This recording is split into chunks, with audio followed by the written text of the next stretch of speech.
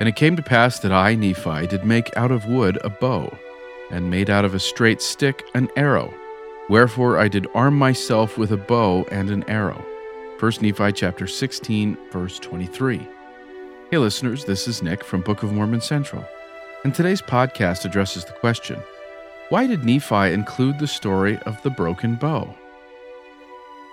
During Lehi's travel through ancient Arabia, his sons needed to slay food from time to time in order for their group to avoid starvation. Nephi reported on one occasion that he went hunting and broke his bow, which was made of fine steel. And because his brothers' bows had lost their springs, it began to be exceedingly difficult, yea, insomuch that they could obtain no food. In response to their dire situation, Laman, Lemuel, and the sons of Ishmael, and even Lehi, all began to murmur against the Lord. In contrast, Nephi encouraged them by saying many things unto them in the energy of his soul. He then made out of wood a bow, and of a straight stick an arrow, and went to his father for guidance. Lehi humbled himself and consulted the Liahona. It directed Nephi to the top of a mountain, where he did slay wild beasts, insomuch that he did obtain food for their families. Although this story may seem rather unremarkable, it may actually be loaded with symbolic importance. In the ancient Near East, kingly status, military power, and the right to rule were all symbolized by the bow. Thus, to break the bow was a common idiom which meant to bring an enemy or ruler into submission. In Nephi's circumstances, most of the adult males in the group, except for Nephi, murmured and complained against the Lord. It took the breaking of the bow, as well as chastisement from Nephi and from the Lord himself, before they finally humbled themselves. This story, like Nephi's slaying of Laban, also helps confirm the Lord's promise that Nephi would be a ruler over and a teacher to his brothers.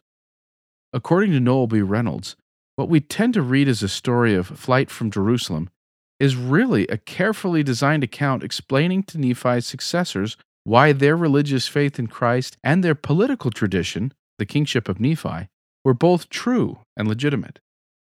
Nephi's newly created bow symbolized that he was Lehi's rightful prophetic successor.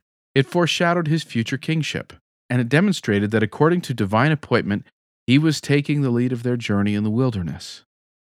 The story of the broken bow adds one more layer of authenticity to Nephi's record.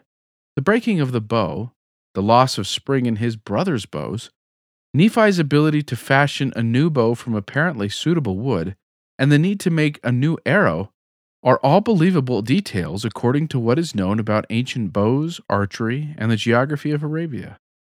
Moreover, it is unlikely that Joseph Smith came up with this story because, as Alan Goff has argued, it gives precisely the right biblical symbolism to apply to Nephi as he begins to assert his leadership.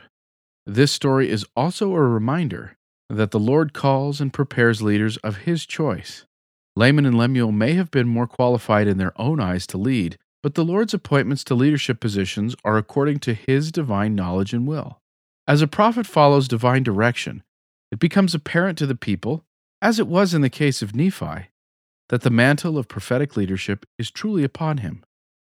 When trials come our way, we can follow Nephi's example. Instead of murmuring or blaming others, we can encourage them, take the initiative to search for solutions, and then seek the Lord's guidance. Doing so will help us similarly qualify for revelation. Importantly, it was upon the top of the mountain that Nephi found the wild game he was looking for. When we seek answers to our own vexing concerns, the Lord may likewise direct us to his holy temples. In these sacred locations, symbolic of mountaintops, the Lord often rewards obedience and sacrifice with a proverbial ram in the thicket, an unexpected means of salvation or deliverance. Thank you for listening. To find out more, please visit bookofmormoncentral.org and then click on Know Why.